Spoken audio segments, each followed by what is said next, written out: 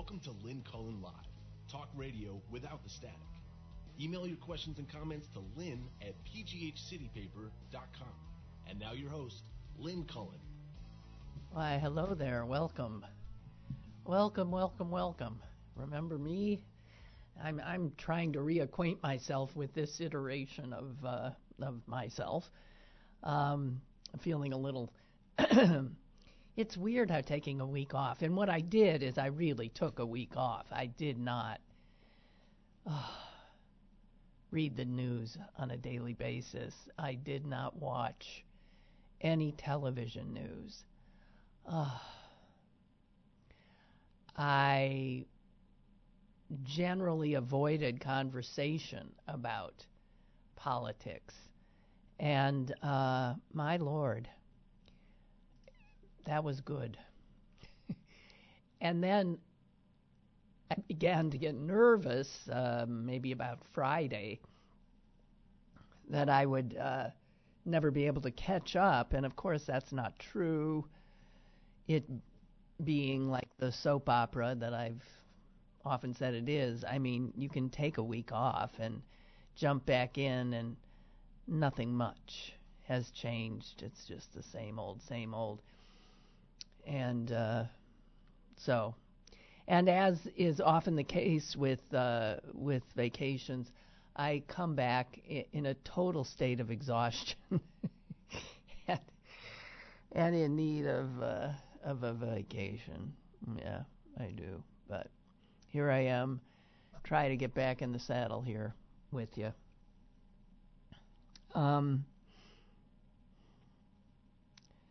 I don't know. What can I say? I'm trying to think if there's anything in the week that would be of any interest to you. Probably not really. I did see the cutest thing. Walking on a trail along the Fox River, which runs through the city of Green Bay and into the body of water, Green Bay, which is part of Lake Michigan. And since I grew up there, the riverfront has changed, as it has here. Green Bay, too, a industrial city on a river. And the river was polluted and used for industry. The paper mills lined the river. Many of them are gone now, not all of them, but the river is cleaned up, and there's just beautiful trail for walking, biking, and all sorts of other things. And it is just a stone's throw from my family home. And so I walked down to the trail with my dog, and we're walking on the trail, and all of a sudden up ahead I see what looks to be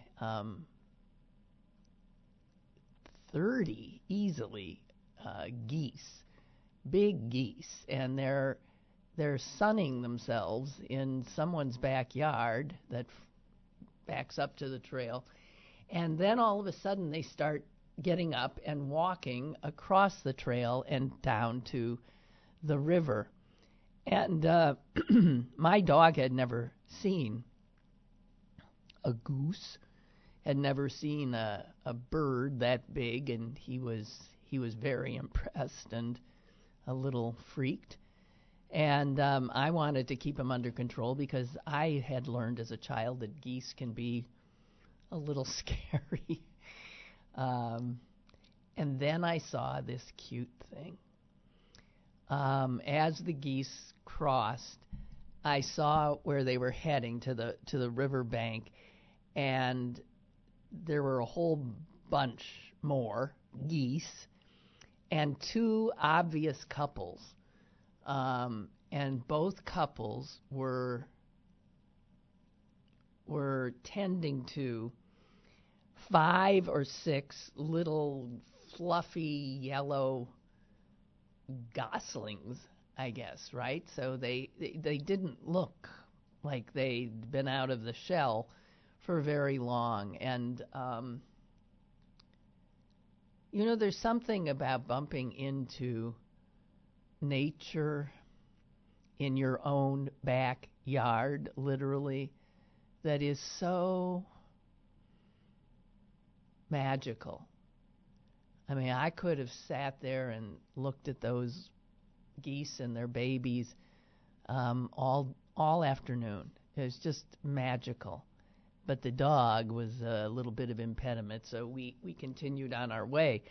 But doubling back, I was approaching where the geese were again, and I saw a young couple walking toward the geese. And I remember thinking, oh, wow, I can't wait to see them see this adorable, wonderful sight.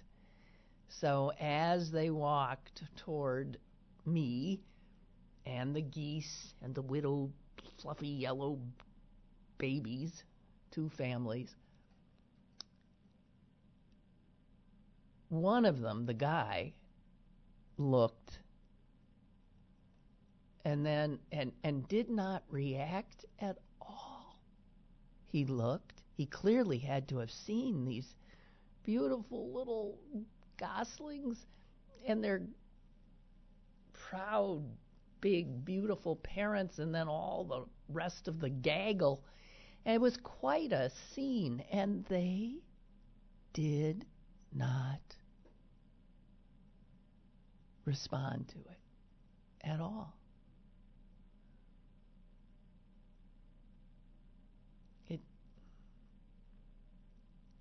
It frightened me. It frightens me how disconnected some people are from the most glorious parts of our world, the natural parts that we often don't see, and to see no reaction of delight or amazement or just awe was upsetting. I mean, the only thing that could have been worse is if they were walking the trail and both looking at cell phones and never having looked up. But as it is, they saw it and didn't react. Something. So, that's it.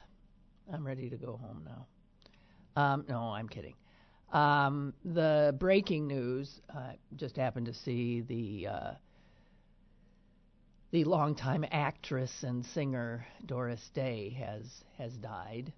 You have to be a pretty old person to, I guess, remember her, because I'm not sure that she made many movies after the 60s. She was big in the 50s. She was also a really very good singer, if you liked that kind of singing. Les Brown, the band leader, who she sang with for many years before becoming an actress, said that her voice put her in the same company of Bing Crosby and Frank Sinatra. It's a hell of a good voice, and it is warm and emotional, and in a lot of her movies she obviously uses it, but she never did much for me. It's just too cute too cute. America's virgin, sort of what she always seemed to be. But she could. I mean, there's one movie I remember she made with Jimmy Cagney, and I thought she held her own with him, which is saying something. And then the other thing about Doris Day is that she spent, I would say, a good half of her life rescuing animals. She was a serious dog lover, and that is how she spent her time after her film career. And I always thought that was pretty cool, too. She got to star with all of the gorgeous men of of her time. I mean, my God. And she was in an Alfred Hitchcock film, which always sort of startled me because I sort of thought he liked icy blondes and not pert, cute blondes. But there she was. And with a lot of films with Rock Hudson, right? Films with Cary Grant. She turned down the role of Mrs. Robinson in The Graduate. Stop and think of her, really, seriously. Now that great film. I wanted to say iconic, but somebody was telling me recently that that's one of the words that has become so overused that they can't stand anybody saying iconic. So, the Graduate, I mean, with her would have been odd. And thank God she turned it down. She turned it down, by the way, because she said it offended her values. The idea of this married older woman seducing a young graduate, and so she couldn't quite do it. But whatever. Doris Day had a lot of husbands, none of whom were any good. Her last one seemed to be. That went on for some time. His name was, God, what was it? But then it turned out after the marriage, she found out he'd stolen all her money. He'd taken Terry Melcher, right? Melcher. His name was Melcher. And she eventually won a judgment for more than $22 million. And then she married again. Jesus. Why do people do that when this one will work. Oh, the last two didn't. Let's try 3. How about 4? After 4, why do you even bother? Anyway, she ended up with living on this huge estate with dogs, all the dogs that she had saved. And she is quoted here as saying, "During the painful and bleak periods I've suffered through these past years, my animal family has been a source of joy and strength to me. I have found that when you are deeply troubled, there are things you get from the silent, devoted companionship of your pets that you can get from no other source. I have never found in a human being loyalty comparable to that of any pet." I think, a lot of people would probably agree with that. A few other people probably were lucky enough in love that they did find a actual human being who could provide that kind of true, non-judgmental companionship and absolute enduring love that an animal can. So, okay, I didn't think I was going to be talking about Doris Day today. Actually, speaking of dead people, I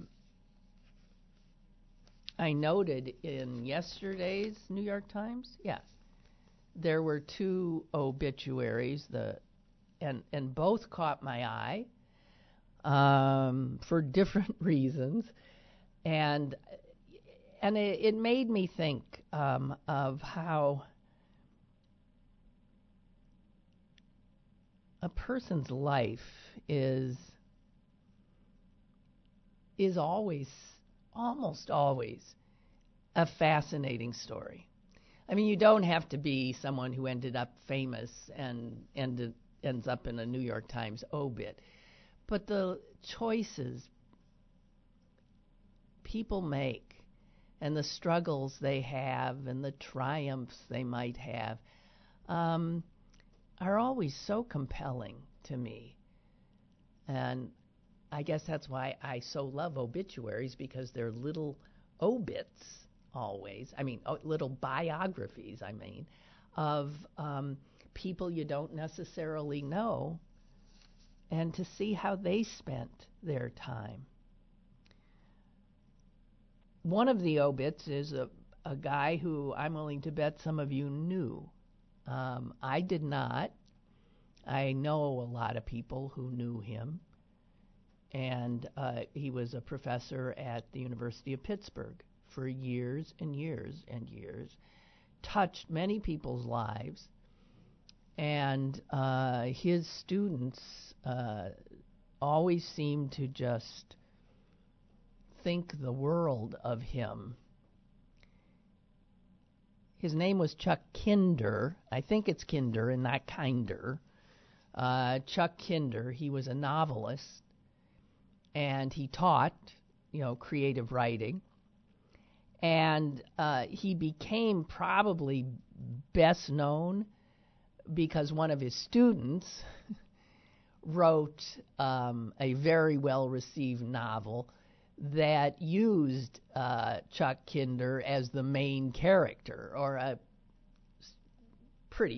very thinly veiled. So it was clearly Chuck Kinder. And the student was Michael Chabon, who went on to write many wondrous books. I think he's just fantastic. But so it was Chabon's book, The Wonder Boys, which main character was based on his writing teacher, Chuck Kinder. And it was Michael Douglas who starred in the movie that was made, and he played Chuck Kinder.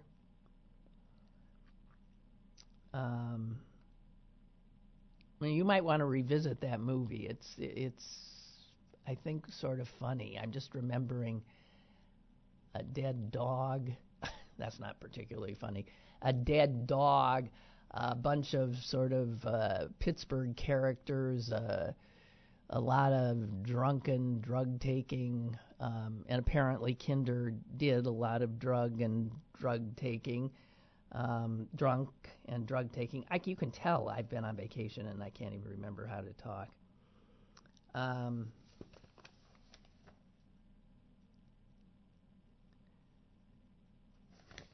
And I just have a feeling that a lot of folks here would possibly have met him. He came out of West Virginia. Here's how he writes. He's looking at a map of West Virginia, and he says, "Sometimes, and don't ask me why exactly, when I gaze at a map of West Virginia at maybe 3 or 4 in the morning, I think of a more or less anatomically correct representation of a lumpy, damaged human heart." Now, if you go look at West Virginia on the map, you can see he's pretty right about that, actually.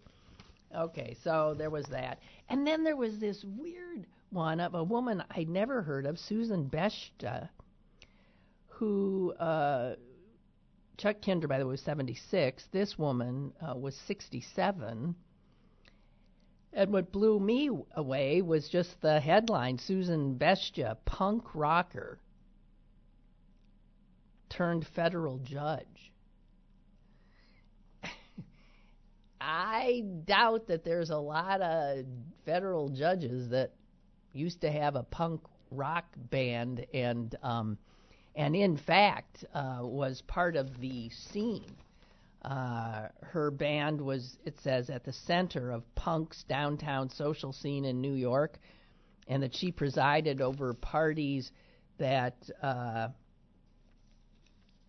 would have people dropping in like Allen Ginsberg, the poet, and musicians Johnny Rotten and Iggy Pop.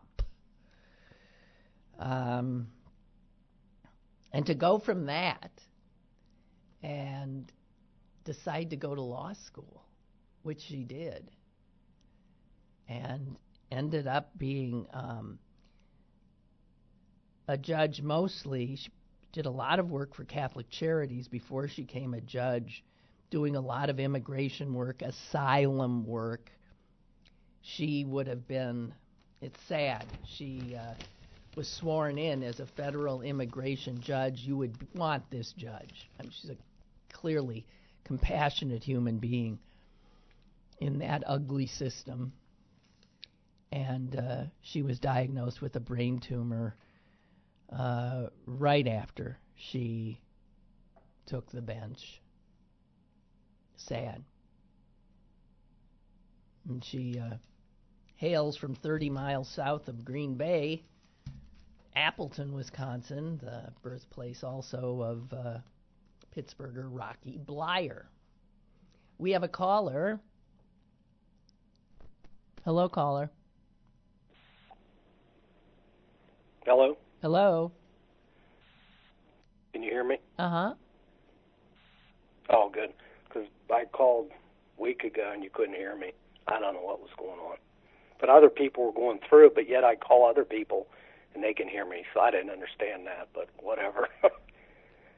But I know you probably don't want to talk about Trump, but I want to make a early prediction. And I'm not putting a curse on it or anything, but I think and I believe that we will have a Democratic president. Well, from your mouth to God's I'll give you the ears. reasons. I'll give you the reasons here in a minute. One is the economy. This is the same economy that Obama had. And if you look at the numbers, he had better months a lot of times than Trump. But the problem was, it should have been a shoe-in for the Democrats, but people aren't happy. It's because of the low-wage economy. You could have the unemployment down to 0, which I believe that number's higher anyway, but that's their numbers. All of a sudden it's important to him, and it means something. But it's a low-wage economy, so it's going to be the same thing. That is one reason. Plus all his baggage. I don't see how a man can carry all that and get reelected. And his numbers aren't there. As far as he won basically by the skin of his teeth, really, in those states, and that could have went either way. It's going to go. If I don't want to say who's going to be the nominee, but most people think it's going to be Biden, but who knows? But that's what I believe. I believe that he's done. He could play the game all he wants, and he goes to his rallies and does the same old comedy routine he's been doing, and that's just ringing flat. People, if he's going to play that same old game like he started with Sleepy Biden, Sleepy Joe or something, that's the same old shit. That was a very unusual reason. And the biggest reason is the anger of the Democratic Party. I'm so pissed off about this guy. I wish the election was tomorrow. But the anger is out there, and anger brings people out, and we will win if people come out. But I think the anger, people are so mad. I've talked to people. They're so mad about this guy. And I really think he's going to lose. It's just a waiting game to put up with him. Yeah, well, I want to believe that what you're saying is true. I just have learned never to underestimate this guy. I mean, he won with a ton of baggage the first time. And the fact, we learned something about the American voter with the election of Donald Trump. And I don't know. I will remain terrified until the last vote is counted. The damage this jerk has done is beyond you can't even measure it. It is really, really something. My contempt and hatred of him is just boundless. I hate him for what he's done to all of us and to our country. And I hope you're right.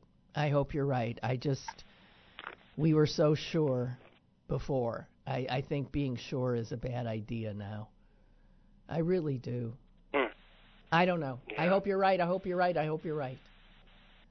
But we're heading into a serious constitutional crisis, and I don't know what's the damage he will do in the next 18 months is hard to even conceive. Oh, yes. That's your problem, the waiting through that 18 months is good. Yeah. You don't know how dispirited this country will be and how harmed. Yeah.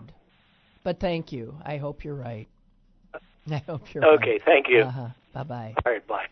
So not having talked about him or looked into any of this stuff, I was happy to see a Washington Post piece this weekend, which was called A Guide to 20 Inquiries Trump is Working to Impede.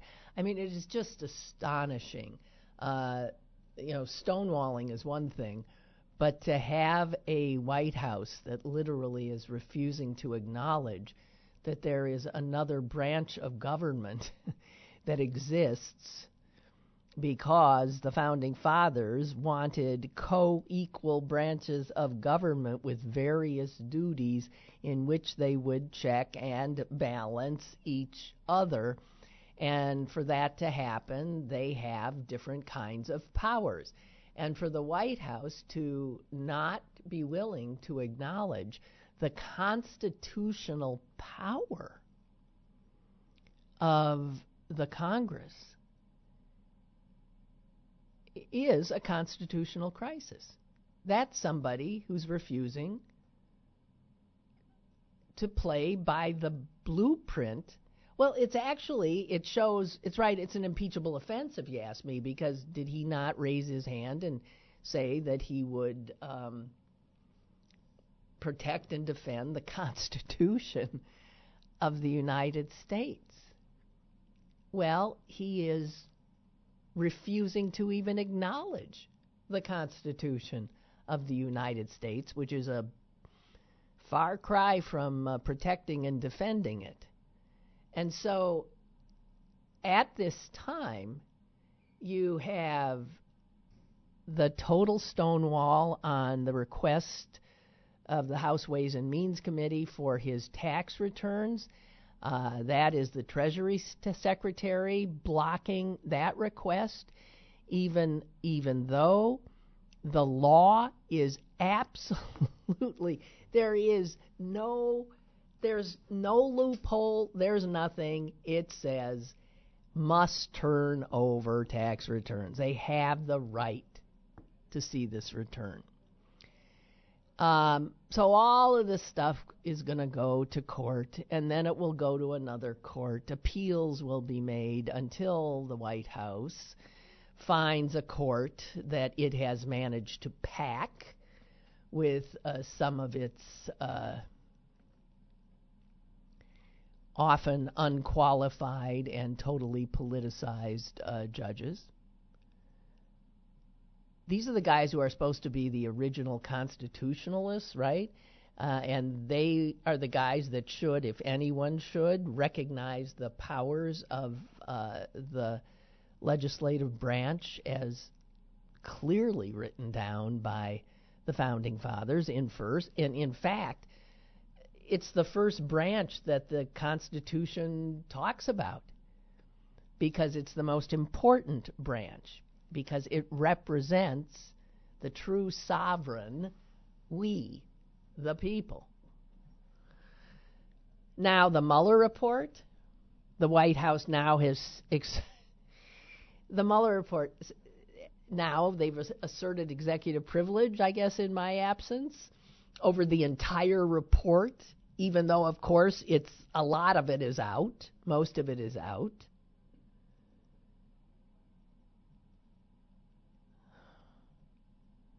The White House is not allowing former counsel McGahn to testify.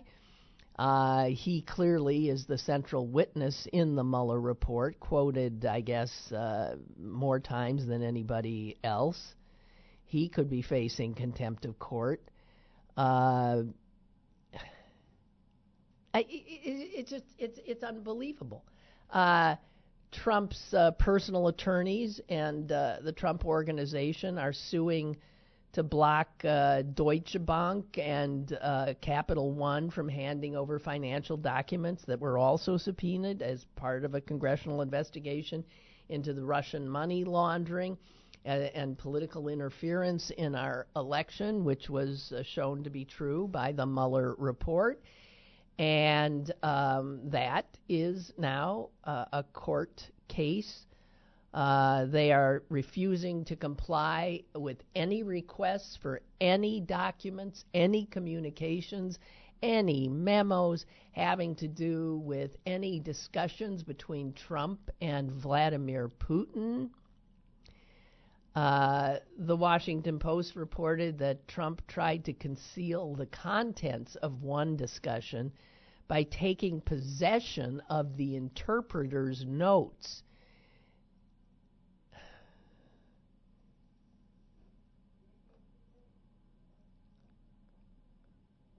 There are investigations going on about the Trump International Hotel, which, as you know, is in a old post office, federal historic post office, a federally owned building that the Trump organization somehow got a good rental deal on, and investigation has been going on for some time and would have to do, I imagine, with the emoluments clause. There are five different House panels that have demanded records involving a decision to relocate the FBI headquarters. I didn't even know about that one. Democrats say Trump was involved in the decision to prevent the building from being replaced by a hotel that would compete for business with his.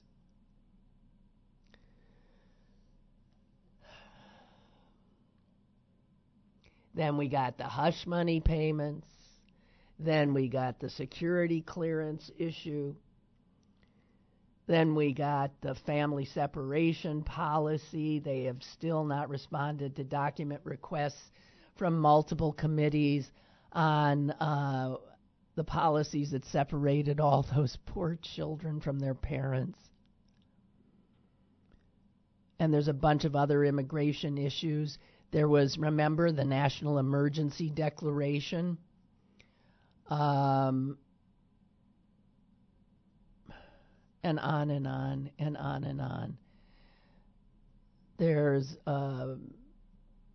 also blocking subpoenaed testimony about the census. The White House has refused to answer questions or document requests on a proposal to transfer highly sensitive United States nuclear technology to that wonderful country of Saudi Arabia. There's another inquiry into Kushner's trip to Saudi Arabia, where he reportedly met with the lovely Crown Prince. Anyway, on and on and on, and the answer to all is simply, we will not cooperate. At some point, that can't go on. The only thing that's going to break it is, frighteningly, the Supreme Court. And that court now is packed with Republicans. So I don't know. I think the next, what do we got left? 18 months? I think the next 18 months are going to be frightening. Just frightening. And we will be ping-ponging from one crisis to another, while as Democrats we'll be having to figure out who our best candidate is I was reading something that said that, the people who always want to play it safe are not necessarily thinking clearly. It was people who played it safe who put John McCain up. He lost. People playing it safe put Mitt Romney up. He lost. People playing it safe, supposedly, put John Kerry up and Al Gore up. Hillary Clinton. Those are all safe, establishment, moderate, middle-of-the-road candidates. And to see Democrats so clearly heading over to Joe Biden for the same reason. He's safe. We know him. Everybody knows him. It could be a mistake. And the failure early on, and I don't know how much media coverage is doing, for any of the female candidates to be breaking out, because there are two especially who are impressive as hell, and more that I'm sure are equally, but I'm thinking of Kamala Harris and Elizabeth Warren. And believe me, if they had penises, they would be much farther up in the polls and getting a lot more attention. And if anyone disagrees with that statement, I'd love to hear your argument. I think there's no doubt about it. The three leading contenders right now are three white men. Two of them older than Donald Trump.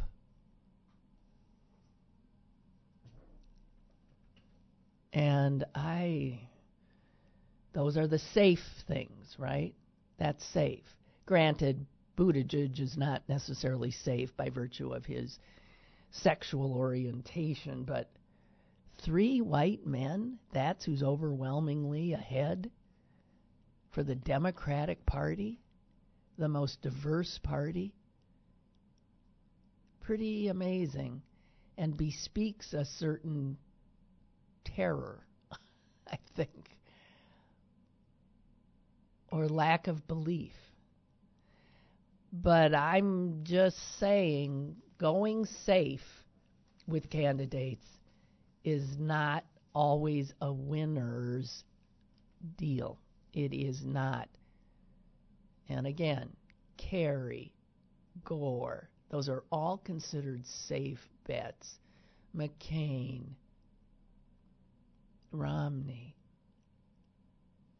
What's not to like? Nice middle of the road kind of people. Kurt wants to know, how can I mark Doris Day's passing without saying, Que sera, sera. Whatever will be, will be. Was that her big song? Yeah. The future's not ours to see. Que sera, sera. Well, she sang it a lot better. Kurt says he's also struck by the passing of Peggy Lipton.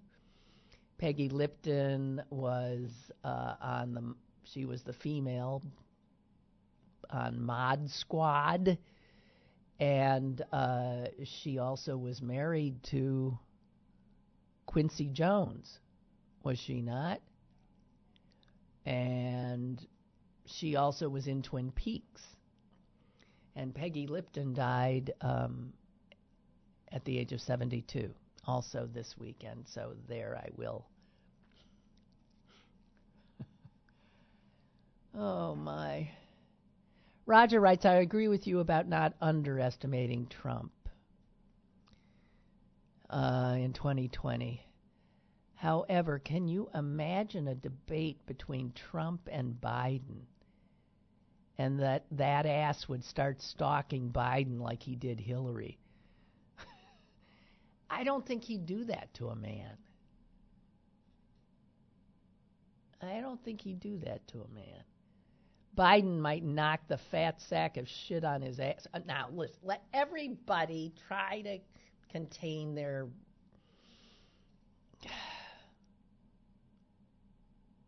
And Roger says we need an African American on the ticket, without a doubt, or a woman. We got to have a woman.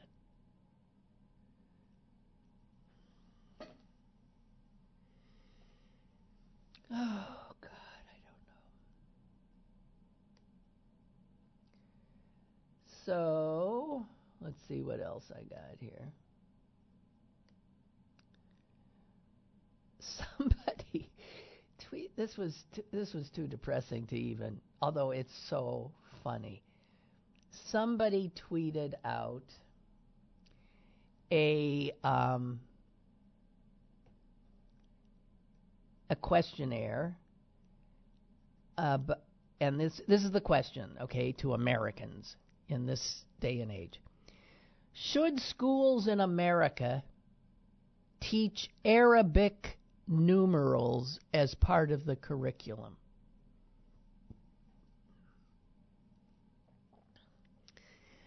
What do you think Americans said?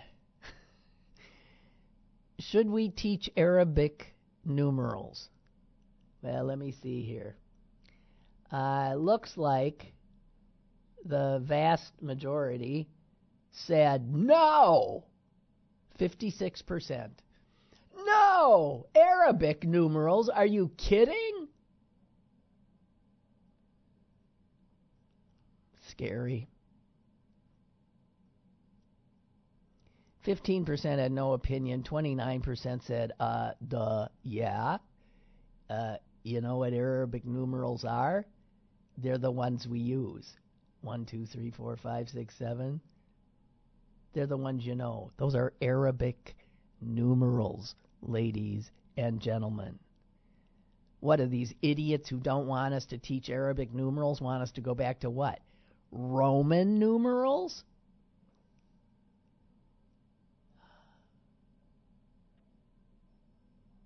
And somebody put it out there and then said the saddest and funniest testament to American bigotry we've ever seen. Well, it's not just America's bigotry, it's their stupidity. Stupidity.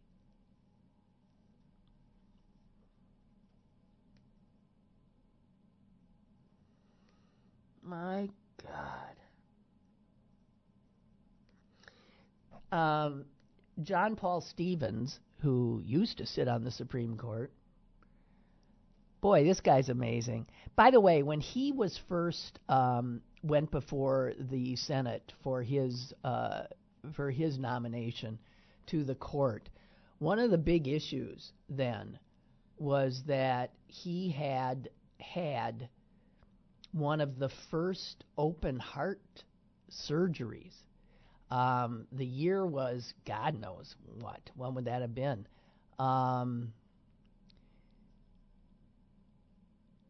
Had to have been in the 70s. I mean, this guy goes way back. And one of the questions that the Senate was wrestling with was his health a factor? And, you don't want to put somebody on whose heart has been opened up and they put a new valve in or something. Yeah, he became one of the first to receive a heart bypass operation. And he was a relatively young man at the time. And this was 1975. Well, they decided to take a shot, and he was given the nod and went on to the court in 1975. He, I don't know if he's the longest serving justice. Maybe not. But he was appointed, he was a Republican, understand. And he spent more than a third of his life on the Supreme Court. He's 99 years old now. And he has written a new book. And he was interviewed for an article, and man, this guy is still sharp as a tack.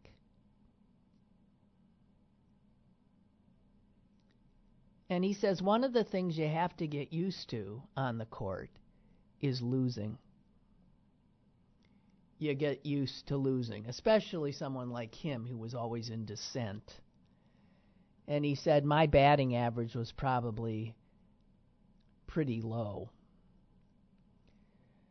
But here is a guy who was appointed by Republicans. It was Richard Nixon who first put him on the federal bench, and then it was Gerald Ford who elevated him to the Supreme Court. And he blew people away in the course of his tenure by becoming more liberal by the minute, becoming, without a doubt, one of the most liberal justices ever on the court.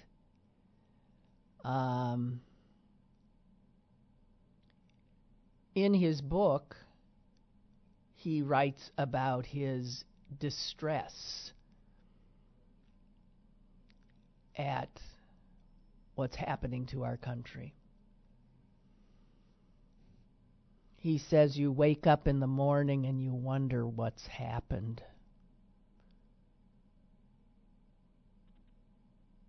He says he doesn't comprehend why the court now doesn't recognize that partisan gerrymandering is a clear constitutional violation, every bit as much as racial gerrymandering. He says it's the same issue. Public officials, including state legislators who draw these maps, have a duty to act impartially. The whole point of partisan gerrymandering is to create an unfair result. It's unconstitutional. But this Republican court, so far, has been unwilling to say that. And Justice Stevens says that he must confess he's shocked at John Roberts, the Chief Justice, who he said he always respected and admired. But he says, wow, he's more conservative than I realized.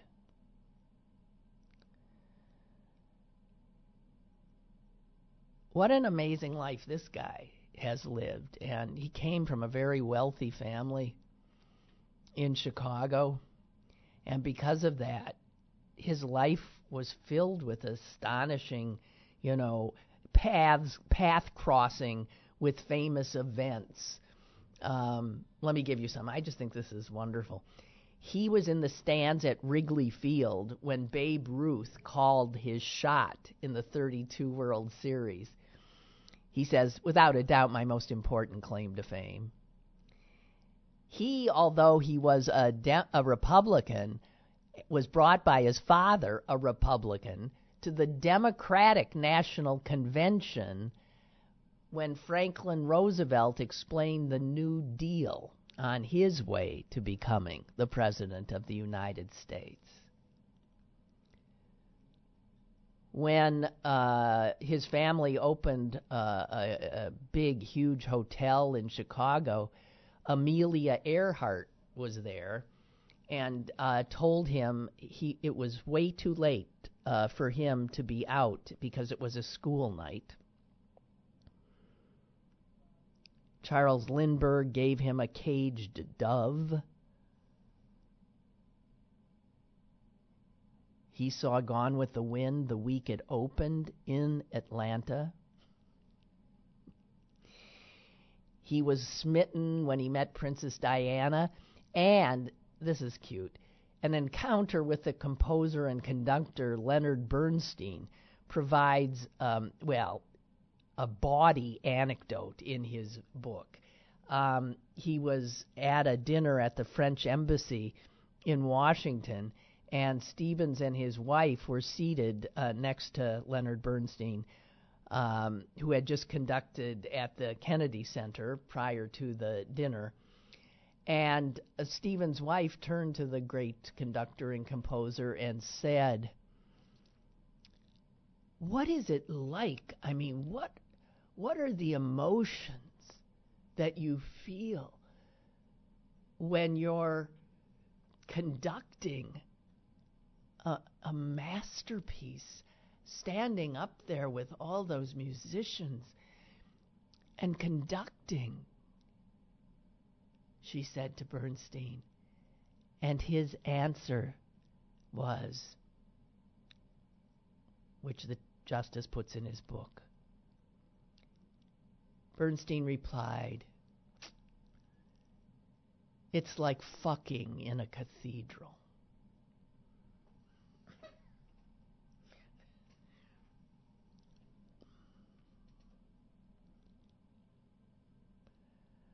So he is very worried about the court. He's not willing to talk right now because he's still maintaining his. When he was asked in this interview, what do you think about the president? His response was, "Nothing that you don't know already." Justice Stevens. That's a 99-year-old smart cookie who has seen the world go by, go through hell, come back again, and he, like my 97-year-old mom, is more worried than he's ever been about our future. And when people who've lived through the Great Depression, through World War II, through the Cold War, through all kinds of ups, downs, recessions and stuff, civil rights era, Vietnam, when they look at this world right now, with the benefit of their century almost of paying attention, and they're scared, I think it would behoove us to feel the same.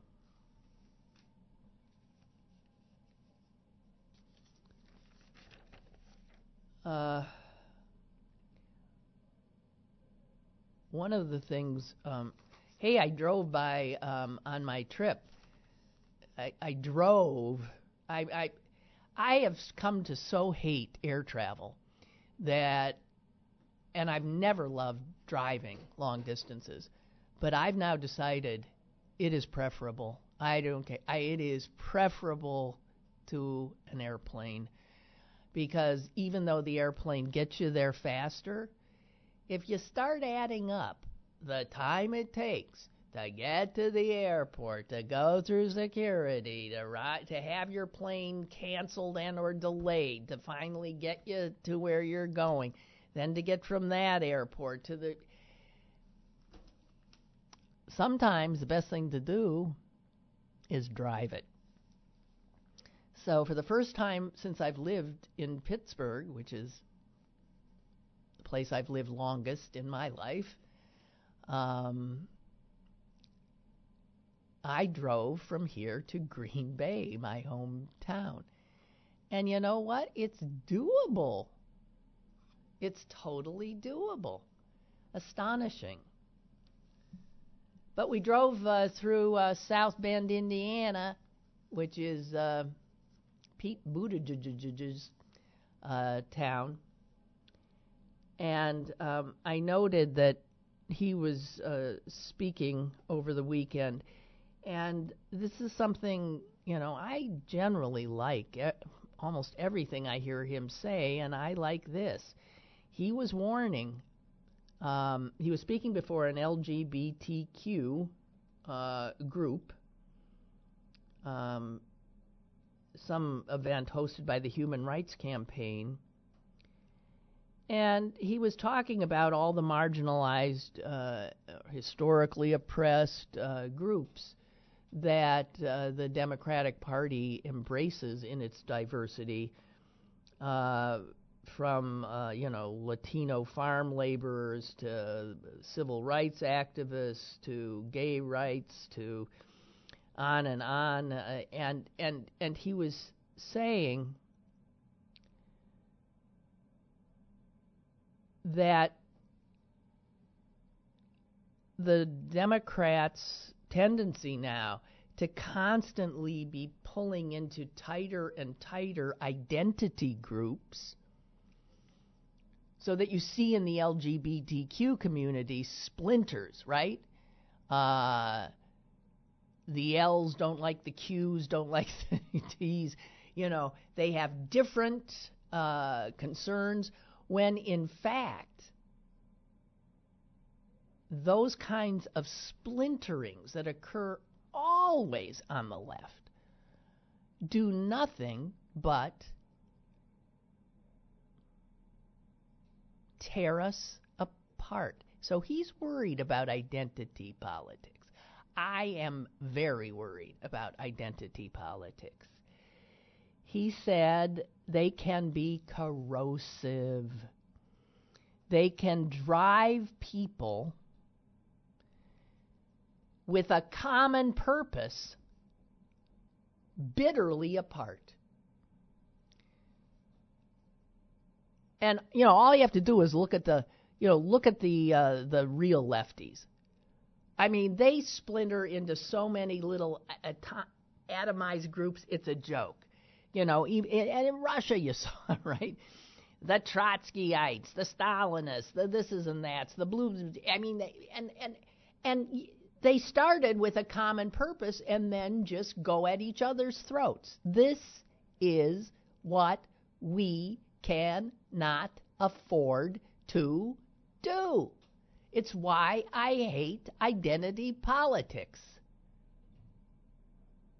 Buttigieg said this, the wall I worry about most isn't the president's fantasy wall on the Mexican border that's never going to be built. What I worry about are the very real walls that we are always putting up between us, between our own selves, as we get divided and carved up by these, need to identify in a smaller and smaller group.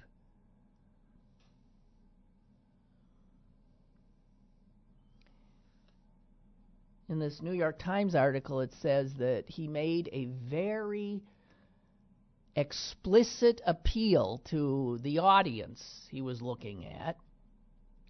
And he said, because it was a lot of gay people, and he said, and what every gay person has in common with every excluded person of every kind is knowing what it's like to see a wall. That is what we must remember. You're black, you've seen the wall. You're an immigrant, you've seen a wall. You're trans, you've seen the wall. We can't be at each other's throats because we bumped into a different wall. We're all bumping into walls. That gives us common cause. It drives me crazy that the gay pride parade here has splintered for the last 3 or 4 years. So now there's 2 pride parades. Insanity. I'm sorry. It's fucking insane.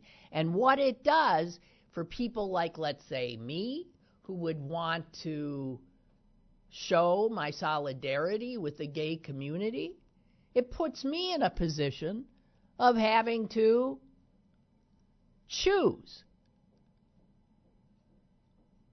Why? I don't want to have to choose. Whatever fight's going on with you guys is not my fight. So the more you pull apart, the more you create an inability for people on the outside to join. I wish it would stop. Too many cooks. Anyway, okay, that's it for me.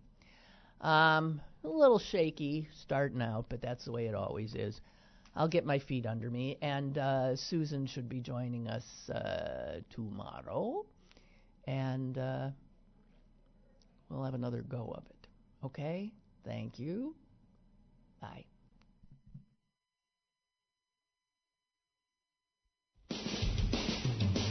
Lynn Cullen Live, Monday through Friday from 10 a.m. to 11 a.m. and archived at pghcitypaper.com. The opinions expressed on Lynn Cullen Live are those of the host and do not necessarily reflect the viewpoints of Pittsburgh City Paper or its advertisers.